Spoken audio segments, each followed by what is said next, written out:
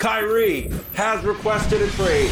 I ain't got no friends. That's why I fucked your career, you lanky motherfucker. Kyrie, chemistry killer. You know who the least reliable is, and I bring it too. Classic Kyrie bail. First off, fuck this team and fuck Durant. Brooklyn wants to win, that's irrelevant. You view me as a player, but I'll fuck your team. Did a solid helping Bron super fuck KD. ADL trying to see me for the lies I spread. Walk back, some of my actions sooner be caught dead. It's true. I keep on talking while you're begging me to stop. Steady chaos keep ruining your team. You know my dream. Yo, Durant, go ask the Celtics how I rip. Fuck your cap sheet up. Who got a birthday? I want a dip. Sean Marks, don't fuck around with Kyrie. Expect me to show up and play ball? So I'm a beast. I'm a human being, and this is my life. Gonna burn KD tonight. I was quiet for over 25 games. Time to burn this team down in flames, you know? So thank the gods when you see Kyrie. You're so lucky to witness me. Give me more money, you all try to resist. Now feel the wrath of a total narcissist. Brooklyn, I fuck 'em up. Yeah, he reported some calf soreness, so he'll be out tonight. Mommy, I need the biggest deal. I'm told his side was vehemently against any stipulations. Which team? Who cares? It's about me. I'll fuck that team too. Ha ha ha ha. Ha ha ha.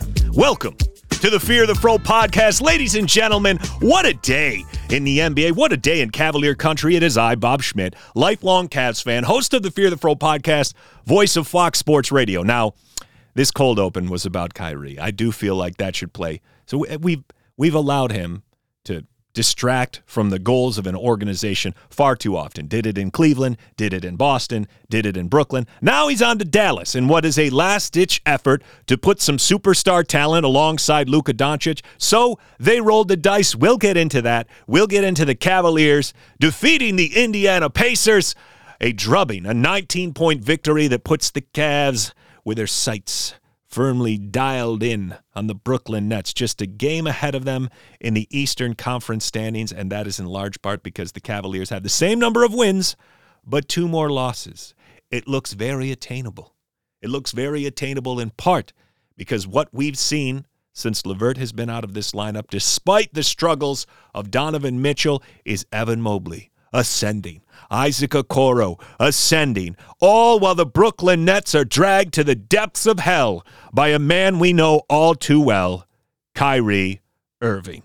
Oh, with 2 hands! That'll bring the house down! 3 on the way. Good! Garland spins down the lane and laid it in! This crowd has erupted! Welcome to Fear the Fro, a podcast covering the Cleveland Cavaliers and the NBA with the voice of Fox Sports Radio. Figure out a way to stop it! Listen and subscribe anywhere you get your podcasts. Here it is, my favorite show. And now, your host. His name is Bob Schmidt. Welcome to the Fear the Fro podcast on this, a day where the Cavaliers trounced the Indiana Pacers and will be on the way. A road trip to Washington, D.C. to take on the Wizards and face the torrent hot streak of Deni Avdija, who, since Rui Hachimura's trade, has really found his groove. In the last 6 games, averaging 15 points, 8 rebounds, doing it on 47-38 splits, and in 2 of his last 3 games, he has scored 23 points or more. This man is thriving. Maybe some of it is having the ball in his hands more with Rui Hachimura out of the way, but his ascension began even before that, in the month of January, a month during which we saw the Wizards rip off 6 wins in a row, beginning on January 18th. Avdija averaged nearly 8 rebounds a game, with a 20-rebound game in there, with multiple double-digit rebound games in there, and just in the last 6-game sample since the Hachimura trade was completed, he has given 15 and 10. 10 and 10, 15 and 9, 25 and 9, a dud, and then 23 and 6. Great numbers from Avdija, who parallels Okoro in the sense that they were discussed in the same draft as who would take who. Okoro, Obi, Avdija, they were mainly the guys that we heard about. I wish Halliburton was discussed, but that's neither here nor there. There was a big Cavs contingent who wanted Avdija. Now, Avdija slid down to the Wizards, and just this season finally starting to get consistent starts, similar to our boy Isaac. But Okoro, also maligned because he did not improve fast enough, despite the fact that progress isn't linear. Okoro reaping the benefits of that himself. since January 1st. Isaac Okoro is scoring 9 points a game on 50 splits. That's right. And what did we see tonight from Isaac Okoro against these Indiana Pacers? Well, the man didn't miss a single shot in the first half. In fact, he hit his first 7 shots before recording a miss which you could make the argument was a personal foul by Miles Turner that went uncalled. But at the end of the game, we got a 20 spot from Isaac Okoro. 7 for 9 from the floor. That's 12 of 14 in the month of February. And keep in mind, he went 5 for 5 last game. He hit the final shot against the Heat, which was a corner three-pointer from the right side. So he strung together 13 consecutive made baskets in a row before that Miles Turner, whatever you want to call it, on the layup that missed. Stop the count, a 93.7 true shooting percentage so far this month. And perhaps I spoke too soon when I said progress isn't linear, because if you pull up Isaac Okoro's stats month to month, it's basically a straight ascension. Points up every single month. Steals climbing. Assists climbing every single month. Rebounds climbing every single month. And most importantly, efficiency. October, 22% from the floor and a woeful start. November, up to 46%. December, up to 49%. Last month, 53%. And in this 2-game sample, tiny as it may be, 86% from the floor, averaging 16 points a game. Let's just keep that going right to the All-Star break, Isaac. I want 20 spots from you nightly. It won't happen, but a boy can dream. And speaking of dreamy, how about Isaac from the right corner? Now, over the course of his tenure with the Cavs, Okoro has always preferred the right corner to the left corner on those kick-out threes. And this season, he's just shy of 40% from outside the arc there. Up 3, almost 4% from last season. So while he takes twice as many shots from the right, the percentages are also much more favorable. So he's playing to his strengths. And tonight, we saw so much vintage Isaac. Steal, get out, race in front of your guy, beat Halliburton down the court, beat Nembhard down the court. And then on that left corner three, which he's clearly a little less comfortable taking, he pump faked and made a pretty difficult bucket with contact. That to go along with an and one bucket he made in transition. Last game against Ja Morant, we saw him actually work some baskets inside, but the offensive rebounding, the corner threes, the racing out in transition, and just the general confidence. He got a pass out on the right corner tonight that it wasn't, I wouldn't call it a great pass. It was a little left and low, but he knocked it down in rhythm. Isaac has not been playing like this. He's rendered these conversations about when you would hear people say, oh, put him in trade talks, him and Osman for such and such, or LeVert and him for such and such. Okoro is out of those. Osman is out of those. LeVert, we'll get to that in a minute. But JB, tonight, in the aftermath of the game, in the post-game press conference, Fedor asked him what it was exactly that he said to Isaac when he put him in the starting lineup back in mid to late December there. And I thought his answer was interesting. He was the guy that we needed who could take out other teams' best players. And he had to commit himself every single night to having an impact there. And then, you've got to be a basketball player, right? This isn't football where, you can be a middle linebacker and go to the Hall of Fame by only playing one end. Like, you have to play both ends. You work too hard, to not be confident in the results. When you have your moments, take advantage of what the defense gives you. You've always been great attacking closeouts, right? You are a good passer and playmaker. So just have the confidence to go out and be yourself. I especially like the part at the end where he talked about his ability to attack closeouts and being a good playmaker, because I don't think it's something that really got much attention in past seasons, but this season we are seeing the rise of secondary passing. Darius and Ricky are clearly a luxury in that regard, but beyond them, Evan Mobley, better passer this season. Jared Allen has gotten better every season that he's been with the Cavaliers. And now Isaac Okoro is finding out ways to create good looks for other people as well. That's to say nothing of the fact that Ricky Rubio, 9 assists tonight, and just knows how to run an offense. And consider this, 5 times this season, the Cavaliers have recorded 33 assists or more in a game. 1 was tonight. 1 was against the Clippers, the season high, 35 assists. 1 was against the Grizzlies last Thursday.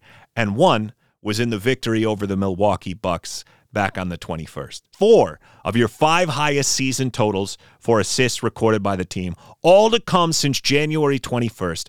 We are seeing this team start to gel, and the ball movement has been incredible. In the last 4 games for the Cavs, the bench has recorded double-digit assists 3 of those 4. Now, comparatively, the bench only did that 2 times the entire rest of the season. If anything is going to harm LeVert's extension talks or his ability to stay on this roster before the February 9th deadline, it may be that Ricky's acclamation has made the bench unit look a whole lot better with the offense running through him. It no longer looks like our bench just has to rely on pick and roll from Donovan or Darius in order to create all the looks. We've got more options now. Now, Mitchell has suffered a bit, partly due to his injuries, but also the ascension of these other players has not been without somewhat of a casualty to his ability to seemingly find a rhythm. I don't want to leap to conclusions. I'm choosing to hope that most of this is due to the groin strain and then the flu before that, because he hasn't looked quite right really since that road swing where he went to Utah and shortly after that, the Portland game and beyond. It's been a rough stretch for Mitchell, and his numbers have fallen precipitously, basically since that Minnesota game. In that 7-game stretch since then, he's averaging just 14 points a game, 35-31 splits. So Donovan, he needs a break. That's a negative, I suppose, but if it's coming with the ascension of Mobley and Okoro and Rubio's return to form from last year pre-injury, it's a little easier to absorb that. Not to mention Garland has been phenomenal. When you compare this roster to last year, the Cavs have so much more to go to when they're missing their primary scorers. Last year, if Garland was out, we were fucked. To have Allen, to have Mobley, to have Isaac, to have Garland, all to be able to pick Mitchell up during this stretch, to say nothing of what Ricky and Jetty and Dean have been doing off the bench, it feels different to me. It feels significantly different. And speaking to the JB criticism that we've seen throughout the season, just look at how much different it feels when in 3 of the last 4 games, the Cavs have won them going away. It's a lot harder to obsess about a call or a challenge here or there when the Cavs are not winning close games. They're pulling away. 15-point victory against Memphis. They were up by 40 at one point against the Clippers. They were soundly ahead tonight by 20-plus points most of the game. Those are the games where you say, you know what? Let's focus on the big picture, on the macro, on what has JB done. Well, he's identified Isaac and got him into the starting lineup, and that continues to improve. People were upset that Mobley wasn't involved enough in the offense, and since December, we've seen Mobley exceed 20% usage rate, his highest so far this month. These first 2 games, 24% usage rate for Mobley, following up a 22% January. So his touches are increasing. And then you have Osman, the favorite whipping boy of JB, who I don't know if this will hold. I think it's too small of a sample to draw any big conclusions from. But in the last 6 games, Osman has played more than 20 minutes 4 times. All of them have been victories. Both games in which he's played less than 20 minutes, Miami and Oklahoma City, the Cavs have lost those games. He is making adjustments. Maybe it's because his hand has been forced by LeVert and by Mitchell being banged up and by Love being injured and then finally pulling the trigger on removing him from the rotation. But that's what we wanted to see, and he's doing it. So I don't know that you can criticize. You can criticize how long it took him to arrive there. But like he pointed out in his pushback against the criticism last week, this is a journey. We just need to arrive at the point where we're playing our best basketball by the time that the postseason comes. And given the news about Kyrie Irving today, I think you have to feel good about the Cavs' chances to push towards home court advantage in the first round and setting themselves up as best as possible to at least get a victory in the first round and maybe make it to a second-round series, and then who knows what happens. Now that brings us to the elephant in the room, which is Caris LeVert and Kevin Love. It's an incredibly small sample. Take the last 2 games in which everybody has felt great about Cavalier basketball. Neither LeVert nor Love have been playing. And small sample Schmidt has to ask the question, would the Cavaliers ever entertain the idea of moving one or both? Now, Love, my gut says they won't do it to him. They moved Ricky, but Ricky was done for the season officially. Love is just removed from the rotation. I think it's a hard thing to do, but there is a part of me that's saying, $28 to $30 million of contract could bring back a couple pieces, although this tight rotation seems to be working. I think LeVert, when I had the conversation with Danny Marang on the Jack Ramsey's kind of crossover pod I did there, I was hesitant, specifically about Josh Hart, because you'd be trading a guy who's an expiring, but who you know what you're getting for him, for a guy who has to be integrated and also isn't expiring, only has a half a season to find his rhythm with this group of guys. LeVert hasn't been bad in January, but if there's one thing that's been illustrated in its absence, it's that the ball movement definitely changes. Karras can get into the lane. He can effectively move around in ISO. He can get looks. They may not be high-efficiency looks, and he's been serviceable from three-point land. But it does make me wonder, now that Ricky is settling in and he is running the offense with this second unit, would we be better off with a Josh Hart? Would we be better off with a Malik Beasley? Hardaway Jr., I think, is out of the discussion after what transpired with Kyrie today. They're not going to be dumping pieces for guys who need the ball in their hands like LeVert. They just added an extremely high-usage Kyrie Irving. With Hart, you get a guy who's capable in the pick and roll, who's good in transition, who's a solid defender. I think he's a little bit more willing of a ball mover. Would I now consider a LeVert for Hart move, knowing that they're both expiring deals and would cost money to retain? And I think I might. I know I'm being reactionary. It's just a tiny, tiny sample. Similar to what it's like when I go to the doctor and they say, fill up this cup with pee. Fill it up? What do you think I am, an elephant? You'll take the 4 to 5 drops I can squeeze out, and hopefully I don't miss the cup with any of them. And that's what we'll work with, because tiny samples, that is how I operate. There was a stat I saw in the pregame. I believe one of the guys on Twitter, Cavs fan Pat, he posted it from NBA University, and it showed the net rating by quarter of every team in the NBA. And the Cavs, interestingly enough, have had great second and fourth quarters, nearly a +7 differential in both those quarters.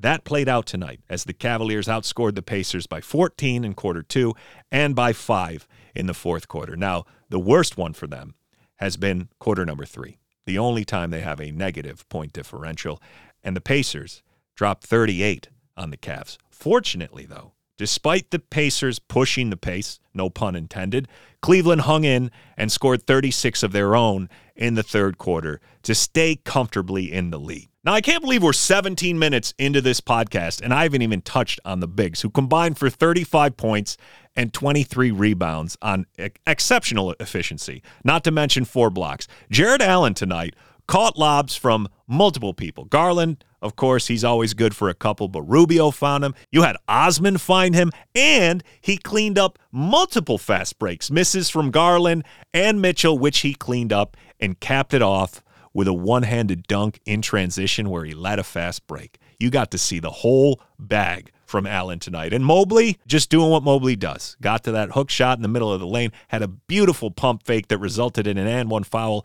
as Turner came down on him, and he still managed to flush the dunk. The scariest Mobley play was definitely, he had Nesmith on him, he wanted the ball, got it on the baseline, spun towards the baseline, and Hill brought a double, and I thought they were going to catch him napping. One of those times where they bring a double and Mobley isn't prepared.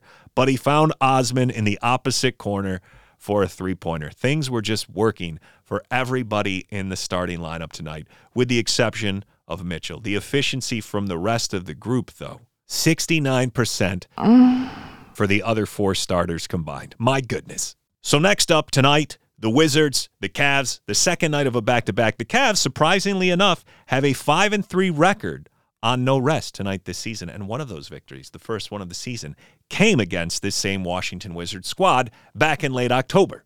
Now that's enough Cavs talk, because I wanted to get to Kyrie Irving being traded to the Dallas Mavericks today to join Luka Doncic in a deal that brought Spencer Dinwiddie, Dorian Finney-Smith, a 2029 first-round pick, and a couple of second-round picks to Brooklyn.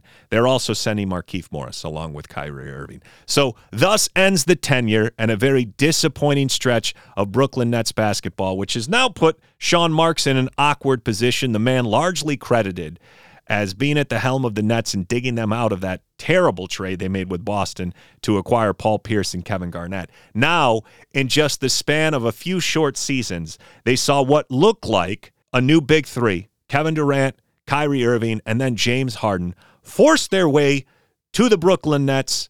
One of them left Steph Curry to do it and a titled team in the Golden State Warriors. One of them somehow fucked Danny Ainge, a man who is lauded as an incredible trade person. And yet, trading for Kyrie Irving resulted in him walking out the door in a sign-and-trade that got Kemba Walker with the Celtics, which was disastrous by all accounts. And then finally there was Harden, who got fat and dogged his way out of Houston. But Kyrie has to be the worst because he's the one who was coming home to play in front of his hometown crowd, and they rolled out the press tour at the beginning. That loyalty bought you, well, jack shit, because now we forced your hand to trade him before the deadline, or you were going to get nothing. And I sympathize on one hand, but it's also hilarious to see all of the Nets fans who went out of their way to defend his actions time and time again. What is it with these major market teams, first Boston and then Brooklyn, who felt like because of where they live, in the city that their team resides in, that somehow Kyrie was somehow going to be a different person than the one that he was at the end of his Cavs tenure? An asshole is an asshole is an asshole. It's not geographically tied. Well, the media are spinning his words, and no, they should give him the money. Who cares if he takes a week off for a birthday? Who cares if he refused to play for half the games last year? Every last cent should be guaranteed, and this is Sean Marks' fault. Well, I hope you still feel so glowingly about Kyrie Irving when you realize that his gunboat diplomacy resulted in Dorian Finney-Smith and Spencer Dinwiddie filling his void.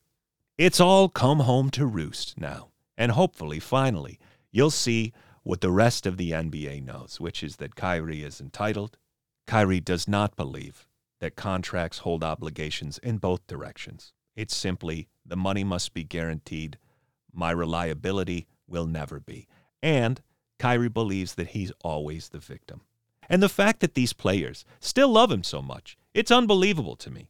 I understand players will generally side with players against management, but how many of them have been caught up in the wake of Kyrie's bullshit? Hasn't it happened enough times where they step back and say, maybe the fact that he's always in the middle of all these problems would lead me to believe that perhaps he is in fact the problem. He has managed to fuck up relationships with some of the best in the game. LeBron James, Jason Tatum, now Kevin Durant. And I'm not talking about personal relationships. Those guys will continue to fluff his ego till the end of time because there's nothing to gain for those guys by tearing Kyrie down. He is clearly a man who holds grudges. I'm just talking about how Kyrie has blown the opportunity to play alongside those guys during the primes of their career. Kevin Durant, the late prime, but the other two during the middle of their dominance. That is a blessed career for most people. Luka would beg for that kind of opportunity, but instead what he gets is a chance to hopefully get you paid, and then you can become equally unreliable alongside him after perhaps a half season of pretending that you give a shit about anyone but yourself. Is there a human being alive who believes that if Kyrie can even keep some semblance of sanity until he signs a new contract this summer, that it won't implode sometime in the next 3 to 4 years? I don't know anyone who would take that bet. So as the millions of fans cast votes for Kyrie Irving, only to watch him fuck over the team that they in all likelihood support, this is where we've arrived. You know how difficult it is to be a nearly 50, 40, 90, 30-point-per-game scorer and still be a net negative? That is Hall of Fame shit. If you want something that sets Kyrie apart from other people throughout history, it's not just his handle. It's that despite being as great as he is, he can still somehow negatively impact the teams that choose to keep him on the roster. It's only a select group of people that could sleep at night knowing that they convinced Kevin Durant to leave Steph Curry and the Golden State Warriors for the swan song of his career, only to bail on him and maybe even play a hand in driving away James Harden with his pure selfishness last season. Do we think that Kyrie didn't play a hand in Harden saying, I'm over this shit, I'm over this optional missing games to make some sort of statement about vaxxers? Just fucking get on the basketball court already. And Harden got ahead of it. He forced his way out to Philadelphia. And then he lost weight, took a pay cut. What the fuck does that say about Kyrie? There is LeBron James, the leading scorer of all time, the GOAT type player. And then there's Kyrie Irving, the greatest asshole of all time, the GOAT, if I can steal a acronym thing that Rob Parker does. How would you say that? The GOAT. And LeBron James is about to break a record that most people thought was unattainable during our lifetime, the greatest scorer in NBA history. And you have to ask yourself, what's more impressive, that or winning a title while managing to keep Kyrie Irving from completely destroying the franchise first? So here we are. It's off to Dallas for Mr. Irving. The end to a tumultuous period in which Kyrie Irving, despite being paid in excess of $30 to $35 million every season he's been there, has been completely unreliable. The issue all along has been not that the Nets aren't willing to pay him. They realize he's an exceptional basketball talent, and last month his numbers reflect that. Kyrie Irving averaged nearly 30 points a game last month with the Brooklyn Nets on 48% from the floor, over 40% from three. Say what I will about him being a terrible human being, very selfish, not a team player. He's an exceptional basketball player. The issue, though, is that he's so unreliable in terms of being able to stay on the court, and not even due to injuries, just his behavior and conduct, that the Nets want some sort of safety rails before they pay him $200 million over the course of the next 4 years. How do I feel about this trade? Well, it's quite simple. I fully expect that if they re-sign Kyrie, at some point during a Dallas contract, he will do something wild. But maybe he makes it through the next 4 to 5 months on his best behavior, so to speak. But the situation that Luka was in with the Mavericks very much reminds me of the situation we were in as Cavalier fans during LeBron's first tenure with the team, where we took on a bunch of big deals in a short span. Donyell Marshall, Damon Jones, Larry Hughes, which at the time, that was a big outpouring of money. And that initial free agent spend didn't work. So we were chasing the rest of that first 7 years here, trying to get him better pieces. And they made moves along the way, which worked out. We got fucked by Boozer leaving. Well, that resulted in Drew Gooden and Varejao ending up as Cavaliers. And then they got Mo Williams for essentially nothing. They were able to pivot and change pieces. And Sasha Pavlovich became Shaq from Phoenix, and he wasn't great. He was at the end of his run, but then Ilgauskas got traded in a very Rubio-esque like trade where we sent him to Washington and then got him back shortly thereafter along with Jameson. So it wasn't that the Cavs didn't try to do things, but none of them were substantial enough to make them a title team, and eventually LeBron reached the end of his rope and he dipped. Dallas was on that trajectory. They may still be on that trajectory because there is a very real possibility that Kyrie, and only Kyrie, knows what he intends to do this summer because he's completely unpredictable, and he could play out this half season in Dallas and leave. And Dallas would find themselves out Dorian Finney-Smith, the final year of Spencer Dinwiddie, and most importantly, a 2029 first-round draft choice. They will have used some of the few things they have in their asset chest to try to put a truly elite basketball player next to Doncic, and if he walks away, they're even further behind the wheel. But these might be the type of gambles you have to take in order to appease a guy like Luka. Their big conversation for this summer was, how much do we pay Christian Wood? So this is a significant step forward from there. We look at the trade where Shai Gilgeous-Alexander went to Oklahoma City to bring in Paul George. And now, with the benefit of hindsight, we would rather have Shai than Paul George. But with the understanding that Kawhi wanted that deal done in order to come to the Clippers, I think you have to view these types of moves through a similar prism. If Luka felt like the risk was worth taking, and I think there's no world in which he wasn't consulted, then you make that move. Porzingis was never the talent that Kyrie is. And Spencer Dinwiddie in the dump of Porzingis, that was not an overwhelming move. And losing Brunson to the Knicks because he didn't want to stay there or you didn't want to pay him, whatever the reason may be, obviously a massive setback. Wood, another player who, while offensively talented, has deficiencies on the defensive end, and you don't know if he contributes meaningfully towards wins.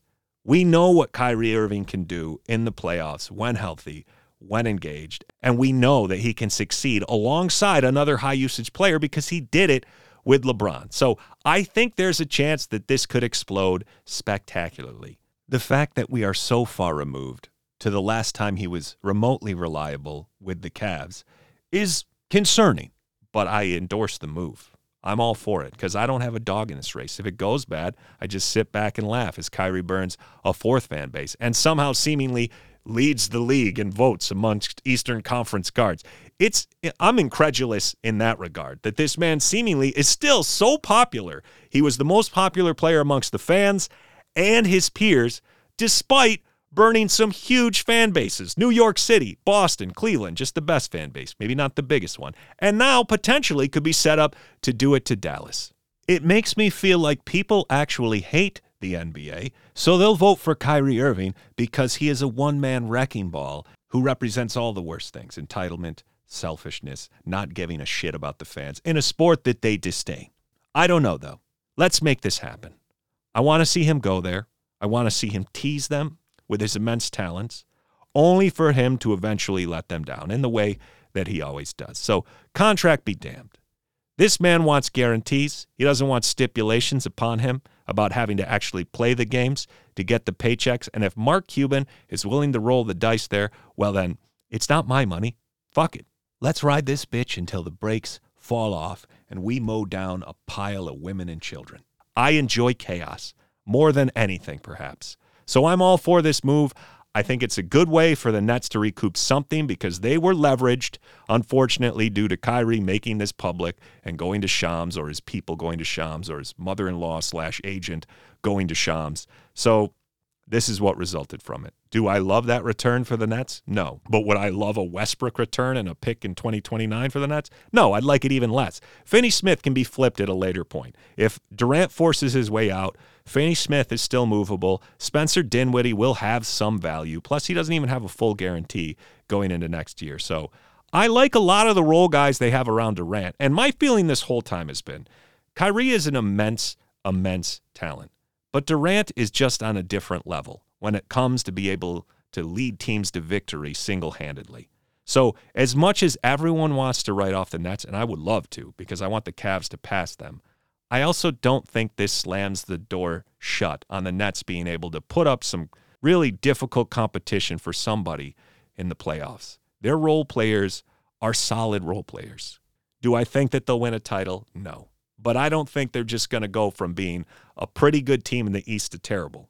So that's today's episode of the Fear the Fro podcast. Thank you to everybody who has enjoyed the little musical cold opens and liked those and shared those, and everybody who's been leaving reviews. It is massively appreciated. I love seeing, going on to Apple or Spotify and seeing the reviews and the ratings and all the stuff pouring in. That makes me feel like, okay, this is making traction. It's growing, and I see it reflected in the numbers. So to see so many Cavalier fans be a part of this Fear the Fro podcast, and the ones who have emailed me at bob@fropod.com, I love it. I love the back and forth and the ideas, and you bring some truly interesting stats to my attention, too. I love that community, and I'm appreciative of it. This is the Fear the Fro podcast. Let's get a win against the Wizards, and I'll be back with more episodes. LeVert, lob to Mobley. Ow! This has been Fear the Fro. If you like the show, subscribe and rate wherever you listen. Our guy, Bob Schmidt, always gets a reaction out of it. Join us next time for more Cavs and NBA coverage.